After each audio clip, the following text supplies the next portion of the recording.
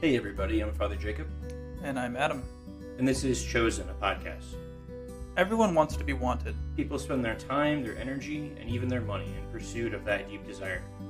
But what if we told you you've been chosen? That is what this podcast is all about. In this podcast, we will explore the way God seeks and chooses us in our everyday lives. In our vocations, in our relationships, and even our struggles. And by His grace, we will experience the peace that only He can give. Well, hello, my friends, and welcome to another episode of Chosen, the podcast, episode 2 to be exact. Last week in episode 1, we had the chance to hear my own vocation story and calling to the priesthood, but this week we have the opportunity to hear another story of how we are all chosen. But without further ado, let's go ahead and hear it, Adam. Let's go ahead and take it from the top. What do you think? I think that's great. Father, it's great to be with you again this week. Yeah, definitely, for sure. We are recording this on National Coffee Day, which is a big day. It's not on the liturgical calendar, but it's a pretty big day. It is indeed a big day. What can I say? We're having our beverages, we're drinking our coffee, and we're going to have a great conversation. So This is it? All right, my vocation story. So I was born and raised Catholic. I'm a cradle Catholic, both of my parents. I'm a region rat, so I grew up in the Diocese of Gary. And the faith, interestingly enough, the faith has been an important part of my life for a very long time. I really started to get interested in the Catholic faith around the age of 8 in second grade. And a big factor in that fascination was the priesthood, interestingly enough. Yeah, for sure. I know last episode you were saying that you did not attend Catholic school. Definitely. No, that dirty public school kid, you know? with the heathens. That's okay. That's right. I joined the crew in high school. But I did go to Catholic school from preschool to 8th grade. Sure. St. Patrick Parish is my home parish in Chesterton. Sure. And what I remember, I mean, we had religion class, but when you're really young, you don't really remember a ton. But Sure. One thing that stood out was that in second grade, I started to notice that the priests would visit the classrooms, right? At that time, I didn't really know what a priest was, but I knew that this man who would visit us once a week, he worked at the building across the parking lot, and he had a lot of joy, he had a lot of energy, he had a lot of passion, and he was really funny. And so... Yeah, there you go, the perfect package then, huh? That's it. So I was like, wow, I can listen to this guy. And then we go to school masses, and he's up on the altar, right? So then I'm like, oh, man, that's cool. And, as time went on, he ended up getting transferred. Sure. As is apt to happen. Right. And the new priest came, Father Kevin Huber, and I noticed that here's a different man, right? But there's a similar joy. There's a similar energy about him. Sure. And I thought, okay, what do these two guys have in common? And then I realized that they both wore the same thing, right? All black, right? That's right. Yep. It stands out. I mean, unless you're Johnny Cash. Yeah, that's true. You gotta have a good reason. Sure, definitely. So, then I was like, oh, priesthood. Okay. So then I started to try and learn more about the priesthood, try to learn more about the faith and my own reading, and I got involved more in parish life. So whether that was altar serving or youth group, teaching religious education, as time went on, I just got more and more involved. And so in short order, getting into high school, my peers started to take notice, right? So they noticed that I was heavily plugged into the parish and basically took on the mantle of the church kid, if you want to put it that way. Definitely, yeah. And which was fine, but it came as no surprise then that at the end of my time in high school, I pursued the seminary. Right. And for my seminary years, I was at Bishop Simon Brute College Seminary in Indianapolis. Shout out. And those 4 years were some of the most influential in my life. And I say that as a married man. Yeah, definitely. You heard it here. Seminary has applicable life skills to those that are not priests, right? Very much so. Wow. it is clear evidence that no time is wasted with God. He's the creator of time. He's not the waster of time. Amen. Preach it. Preach it. So, 4 fantastic years, and lived at the seminary, received formation at the seminary. So we went to daily mass, we did holy hours, and we prayed in common with the Liturgy of the Hours as a community every day. Yeah. Well, and particularly, too, the reality that the seminary in Simon Brute, Indy, it's like the castle, the fortress, right? It literally is. Yeah. Yeah, it was a former Carmelite monastery, and the Archdiocese of Indianapolis purchased the monastery, and there was a Carmelite order, so it was meant to be built like a castle in Avila, or like some people say it was supposed to be like the interior castle of Teresa of Avila. Whoa. Put into brick form, yeah. Okay, into brick form, indeed. So, it's a beautiful place with beautiful people, and so I grew in my understanding of what it meant to be a man, what it meant to be a Catholic man, and to be a man of service, especially. Discerning a possibility of pursuing the priesthood. So, a big factor in that also was spiritual direction. That's a big piece of the seminary experience, seminary formation. My spiritual director was a Jesuit priest, Father Tom Widner. Yeah, God rest him, right? Yeah, he passed away a couple of years ago, but he was a tremendous influence on my life. And so I lived at the seminary. I earned my undergraduate degree in philosophy from Marian University, which was about a mile down the road from the seminary. Sure. It's a small Catholic university in Indianapolis. And alongside the academic formation and the human formation and the spiritual formation is also opportunities for ministry and apostolics. That's what some people call it. But oh, fancy. And those were real blessings. Those were opportunities for me to put the knowledge that I was learning in the classroom, the spiritual insights I was receiving in prayer and spiritual direction, into concrete practice. Definitely. It's interesting, too, how we've, went into the pillars of seminary formation in the vocation talk of a married man and not of the priest. But, that's still a beautiful thing, a testament to how impactful seminary life can be on anyone that undertakes it. So very true.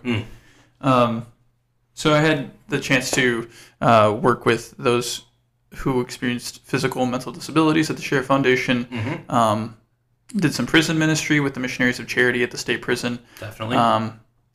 Worked with people in the nursing home in Indianapolis. So just a wide variety of service opportunities. And in each of those, I truly believe what the Lord said in Matthew 25, that, whatever you do for the least of these, you do to me. And so I was encountering the Lord in each of those moments and coming to know him and coming to know how he worked in my life.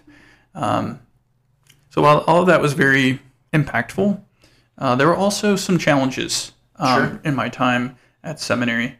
I think, again, to desire to administer the sacraments is a beautiful thing. To serve God's people in such a unique way is a beautiful thing. But you're really discerning a life. Right? Sure.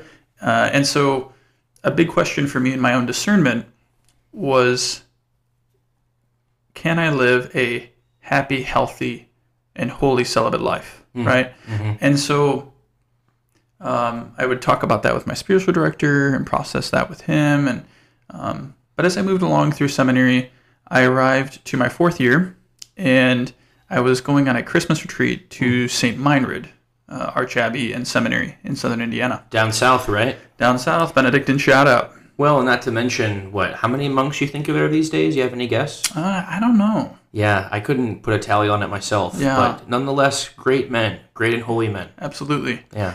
But the big thing about this retreat that I remember is that I didn't want to go. I think as all good things that end up happening to us, there's a little bit of struggle, right? Yeah. I was like, I don't want to go. I have no desire to be here right now. What is this about? So yeah, a missing piece started to take root in my life. And I shared this with my spiritual director, Father Tom. Yeah. And I just told him, I said, Father, I'm noticing that there's a missing piece, a missing joy. I'm not looking to act on it right now. I want to sit with this. I want to process this, but I just wanted to bring it to your attention. And he said, that's fine. Just continue to pray with it, see how it develops. And so time went on. The last semester finished up, graduated in May. And at that point, I was still in a similar place. Yeah, and I mean, really at the end of college seminary, there's the chance to, you're really about to take the next step in terms of seminary formation, right? Right. When you think about it, graduating in May, you and I were going to be receiving candidacy together that August. That's true, yeah. And, candidacy is basically a public declaration that a man makes before his bishop, before the people, before God, that he intends to very, purposefully and intentionally continue discernment of priesthood. He doesn't necessarily make a promise, but he basically is saying, this seems to be for me. Definitely. A more intentional reality. And not really to mention too, might go without saying, but if you've been to a seminary campus, there can be after candidacy then where some seminaries will express that and show that, and the guy's actually wearing like clerical attire at that point. Yeah. It's kind of like engagement, sometimes like people wear the ring before they get married, right? It's a sign of that. So when I arrived at that place, that missing piece was still there, and I was looking at candidacy and what it meant, and I thought to myself, I'm not there. That's not where I am in my discernment. That's not where I'm at in my prayer, and I don't think that the Lord is inviting me to take that step. Yeah, so you just white-knuckled and just push through, no. Yeah, not so much. Not advisable, if none of you caught my drift. Yeah, right? Absolutely not. So at that point, that was a difficult realization. If you remember to the beginning of the segment, thoughts about priesthood, attraction to priesthood in the church is something that started when I was 8. Sure. I'm 22 now. So it was a radical shift. Definitely. And I like to think of it in the context of Abraham in the Old Testament. Here's Abraham. He's 75 years old. He's been living in Haran his whole life. His family has roots there. He has his wife there.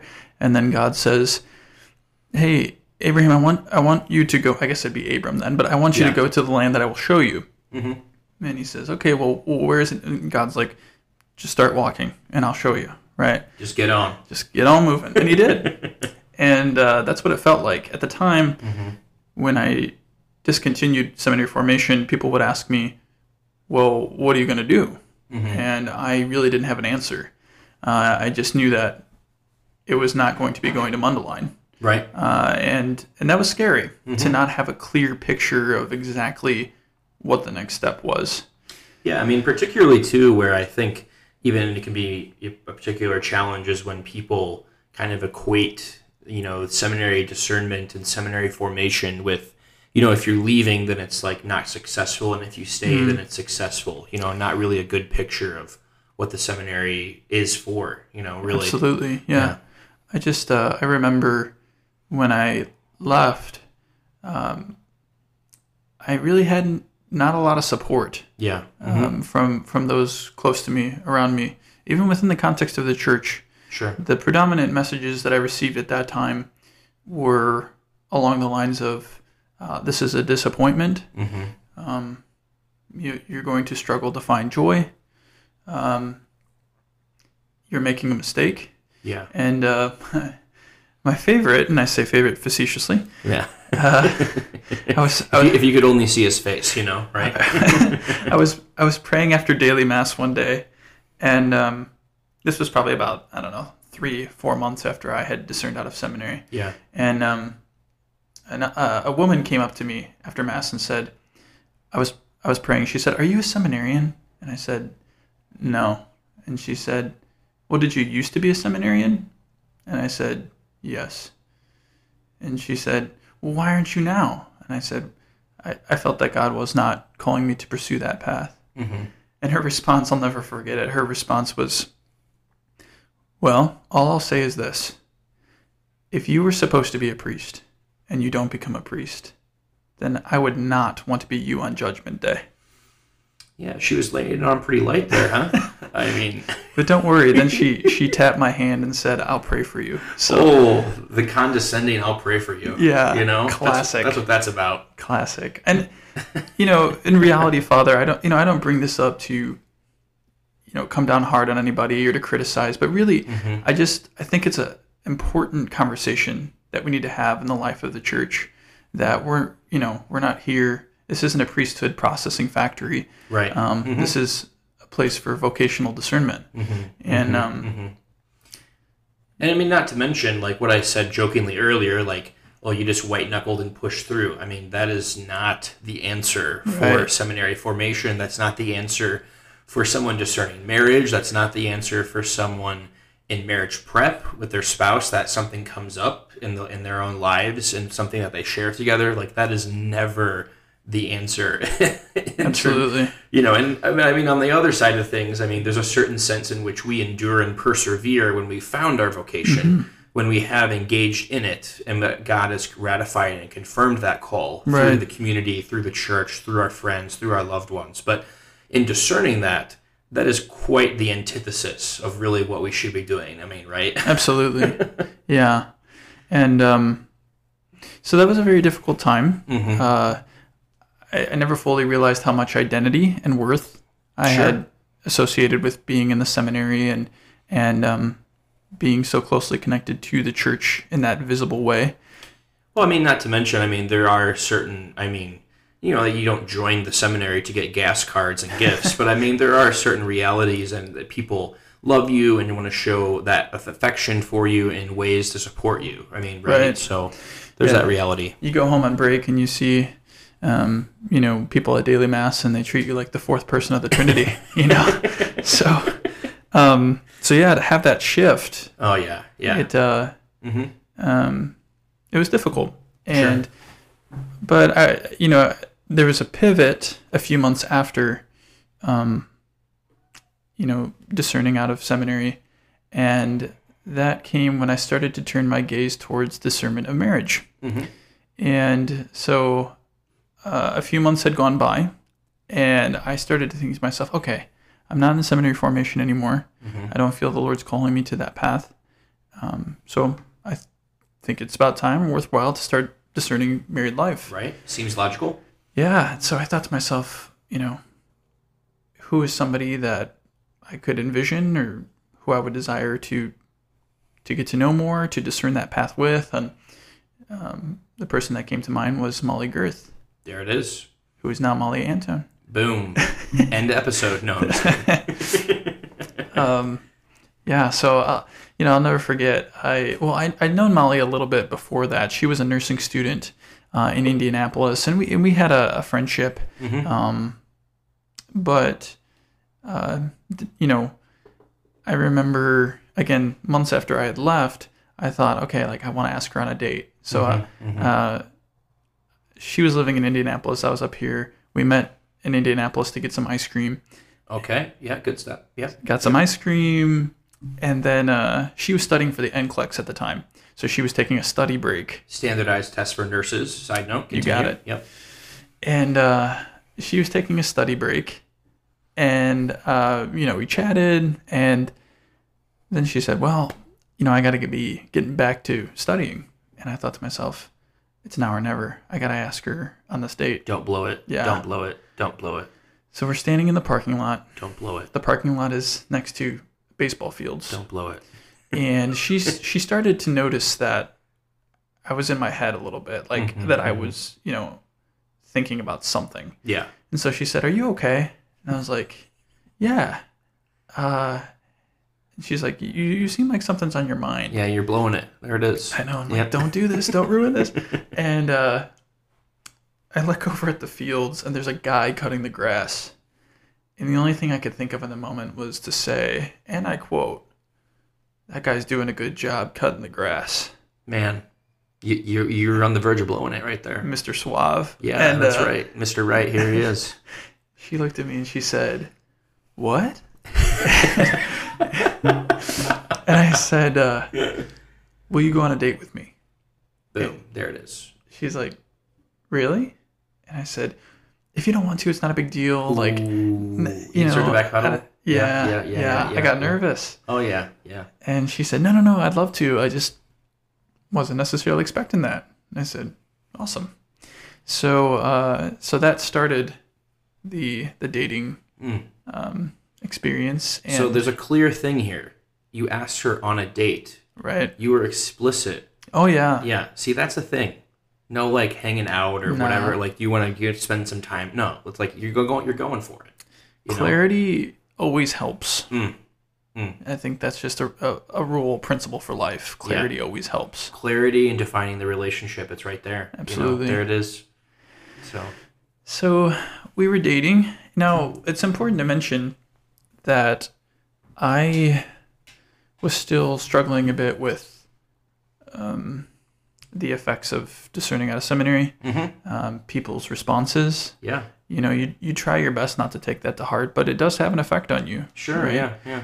And so we had started dating, but in the back of my mind, there's just this gnawing thought, like, you're not going to find happiness. Like what people were telling me when I left. You're not going to find happiness. Right. You're not going to find joy.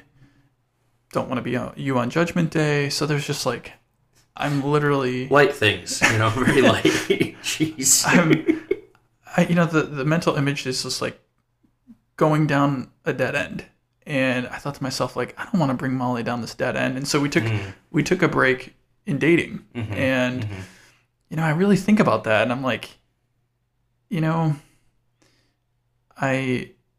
was a moment for me to do some deep prayer and reflection. And eventually I came to a place where I realized that my worth, my identity was solely not in being in seminary, being a priest, but in being a child of God.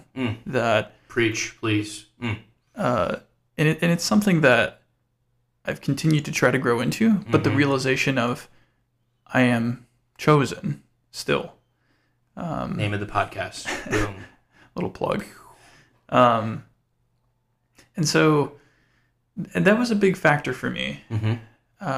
This concept of being chosen. If you go to an ordination mass, which if you're listening and you haven't been to an ordination mass, do yourself a favor. Yeah, you should go. And go to an ordination mass. It's just beautiful. The ritual, the tradition, the theology.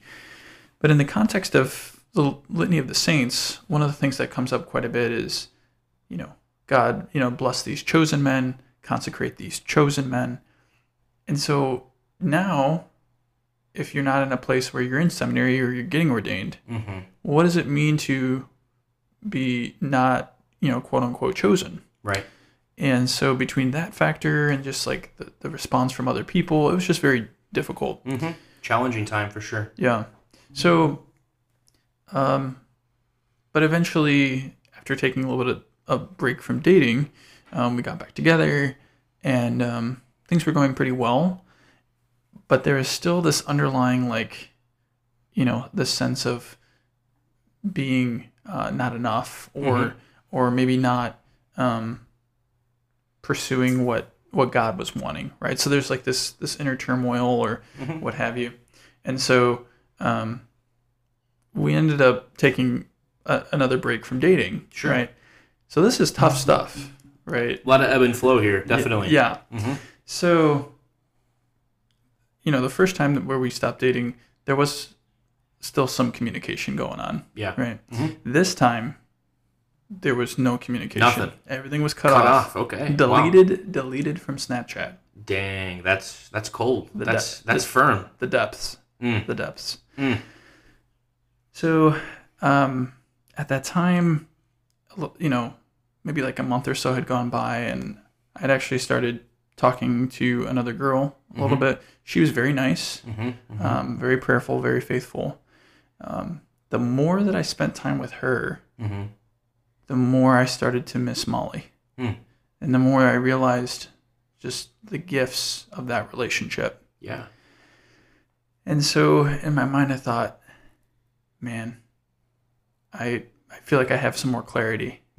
But at the same time, I was like, well, I've already been a person who's stopped dating twice, and I don't want to treat her or her emotions like a yo-yo.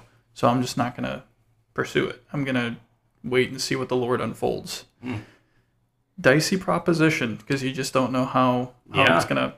Well, and I mean, not to mention as well the sense of Chu trying to, be prudent and be wise and also be respectful. I mean, it's a balancing act for sure. Yeah. And also in mixing in with that as well, trying to in your own life pursue your own vocation and your own relationship with God in this context. I mean, there's a lot of moving parts here for sure. Yeah, absolutely. So, yeah. Well, and that was a pivot too from seminary life. Was like you discern with the church, you discern with a spiritual director, but a lot of it is like individual discernment. Right. In the context of relationship, which was something that was newer for me, it's not just me anymore. Right. Like I'm not the only one discerning, and there's this other person with their own prayer life. Go figure, right? I mean, crazy. Their own relationship with God, and so that was a factor that I was learning too. Anyways, I said, I'm not gonna follow up. I'm just gonna let it be. About 2 to 3 weeks later, I get a message from Molly out of the blue. Hadn't heard from her in a few months, and she said, "Adam, my friend Elizabeth and I are going on a trip to Europe, and we're going to, a number of beautiful holy sites and churches. Is there anything you'd like me to pray for?" And I said, in my mind, I was thinking like, yeah, I want you to pray that we get back together. But I didn't want to be that bold. So I said, why don't you pray for special intention? She's just like, nothing more specific than that? And I said, nah, just a special intention, which I found out later drove her nuts. Like she wanted to know what it was. The veiled special intention. Yes. The secrecy. Yes. The suspense. So, she goes to Italy. She sends me a picture of the skyline of Florence. And she said, praying for you here. And I thought, this is my window. This is my chance. So I texted her back and I said, that looks beautiful. Thank you so much for praying for me. I would love to hear about your trip when you get back, if that's something you'd be interested in. Boom. There's a special intention, friends. Unveiled. And she said, I'll let you know. Oh, and I was like, dagger. Ooh. Dagger. I was like, all right, fair enough. So I knew she got back on a Friday, and we didn't correspond after that. I knew she got back on a Friday. Friday rolls around, no message. I said, you know what? It's a long day for her. She's probably not gonna. Saturday passes, no message. I said, well, the jet lag is kind of it's kind of intense. Yeah, you're rationalizing at this point. Oh yeah. Sunday rolls around. We're getting into the evening hours. I think it's over. It's just not going to happen. Message comes sailing in Sunday night. Would you want to get together tomorrow for lunch and talk about my trip? And that day happened to be my birthday also. Wow. I said yes. The coincidence of it all. So we got together for lunch, talked about the trip, and then slowly started dating again after that. There it is. And so about 2 years after that, I, again, all the learning curves in that relationship, right? Sure. How do we integrate our spiritual lives together? How do we love one another even amidst, our own quirks, our own challenges? We all have them. Right. Yeah. And if you think you don't, you're lying to yourself. Absolutely. If you're listening to this, I mean, come on. The other thing that came into greater clarity is we often talk about married life and, dating in preparation for married life, but in the context of sanctifying that other person, right? Helping them to become holy, a saint. Yeah. And in my mind, initially, I thought, well, the way that happens is I encourage her to pray her rosary, and she encourages me to pray my rosary, or I encourage her to do a holy hour. And that's nice, and that needs to be a part of it. The silo prayer life. Right. Yeah. But the real sanctification comes in loving the other person amidst their annoyances and struggles and challenges. Like that's where sanctity comes into play. Like that's how becoming saints in the midst of a relationship takes form. So we were dating, and I remember this clear as day, as if it was yesterday. It was the third Sunday in ordinary time. Okay, third Sunday. Yeah, yeah. I was in Indianapolis Mm-hmm. visiting my brother and his wife. Molly was not in Indianapolis. She had moved up to Northwest Indiana by this time. Mm-hmm. Okay. And so I woke up and I went to pray at an adoration chapel, actually at Molly's home parish. Sure. Okay. The gospel reading for that Sunday was when Jesus appears to the apostles on the shore of the Sea of Tiberias.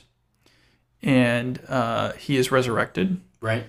And they had tried to go fishing the night before, and they didn't catch anything. Right. Right. The veteran fishermen come up empty. Right. Yeah. And so Jesus comes and he says, toss the nets to the other side. Mm-hmm. They bring in the large swath of fish. And then John says, it's the Lord. Peter jumps out and swims to the shore. That's right. So I'm reading this passage, and there's one question that's coming to my mind. What made Peter jump? What prompted Peter to get out of the boat? Now I think to myself, okay, well, when you look at the story, it's almost a mirror image of the first encounter that Peter has with Jesus, right? Where he had been fishing all night, he caught nothing. Jesus comes to the shore and he says, go out for a catch. And he drops the net and he gets it. And then boom. Yep. So it's kind of like Peter might have been thinking, I've seen this pattern before. Mm-hmm. I've seen this type of working in my life. But even then he might have been like, but there's always the possibility that I'm missing something. But then his close friend John interjects and says, it's the Lord, right? He's saying like, Peter, you can trust what you're seeing here. You can trust your instincts. And, but even after that, there still had to be a moment where Peter said, I have to jump. Like, this is my decision and I have to jump. I'm all in. Yep. Yep. And it's interesting. The gospel makes note of the fact that when the apostles go back to shore, even after catching the fish, it says nobody dared to ask him who he was because they already knew. Yeah. And I'm reading this passage and I'm imagining myself as Peter. Mm-hmm. And the question came to my mind, are you going to jump or not? Are you going to take the leap or not? You've been dating for 2.5 years. You've seen how the Lord has been working in your life. What's it going to be? Are you going to stay in the security and comfort of the boat, quote unquote? Or are you going to take that jump? Mm-hmm. And, in addition to seeing how the Lord had been working in my life and drawing me back to relationship with Molly, I'd also been meeting with a spiritual director, Father Philip Bachansky, great man, and processing all of the discernment journey there. And my close friends and family were encouraging of the relationship. And it's kind of like John, it is the Lord. Like, it is okay. Sure. But there was still that moment. And I think all of us as human beings have it where, like, we realize no matter how much we calculate, no matter how much we plan, at the end of the day, faith is faith, and you take the jump. Amen. You can't calculate that on a spreadsheet or pie chart. You just got to go for it. Yeah. Yeah. And but I also think about that, nobody dared to ask him any questions. I would totally, like, if I was there, my personality, I would have totally been like, Jesus, is that you? Like, I mean, is that, But I think I learned a very important lesson from the apostles in that passage. And it's, at a certain point, you have to stop asking yourself questions that you already know the answer to, which is difficult. Yeah. Because once you answer a question, your life is lived differently as a result. A little bit of commitment. Yeah. Yeah. And you that sense of your life being lived differently, commitment, responsibility is seen even in that passage. Right. Because right after all that shakes down, Jesus pulls Peter aside, and that's when he says, do you love me? Right. And then he's like, feed my sheep. And so there's that sense. It's like, all right, Adam, you love Molly. You've seen all of these ways the Lord has worked in your life. You've had that consolation of spiritual direction, all that. If you love her, if you love me, it's time to serve. It's time to make that action. And time to leave off the boat. Yep. And I went to my spiritual director, shared that with him, and he encouraged me. I was like, he's like, well, what are you going to do? And I said, well, I want to take the leap. I want to take the jump. And I said, but I don't know a first step. And so he encouraged me to go to a jewelry store and see what that experience was like. Did it prompt anxiety? Was it comfortable? Was there peace? Yeah. Father, have you ever gone jewelry shopping? No.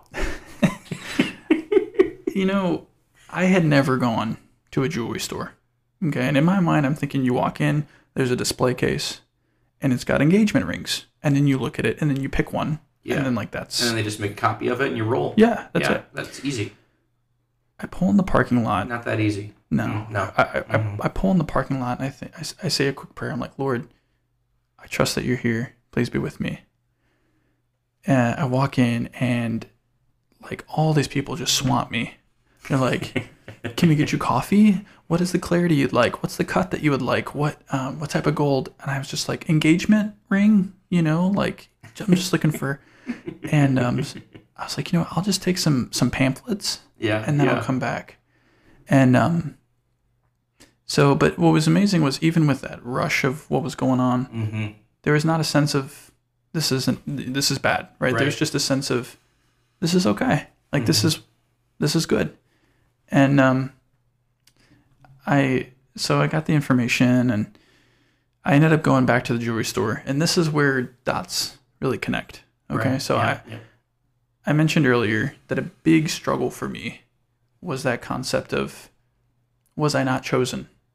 Did God not want me? Right. And it's something that I talked to Molly about. It's something that I'd prayed with and talked in spiritual direction about, but I'll never forget this for the rest of my life. I was standing at the jewelry store. I had the ring that I wanted. And I was like, okay, this is it. I'm gonna buy this ring. And so in my mind, I just said a quick prayer. I said, Lord, I trust you've been with me this whole time.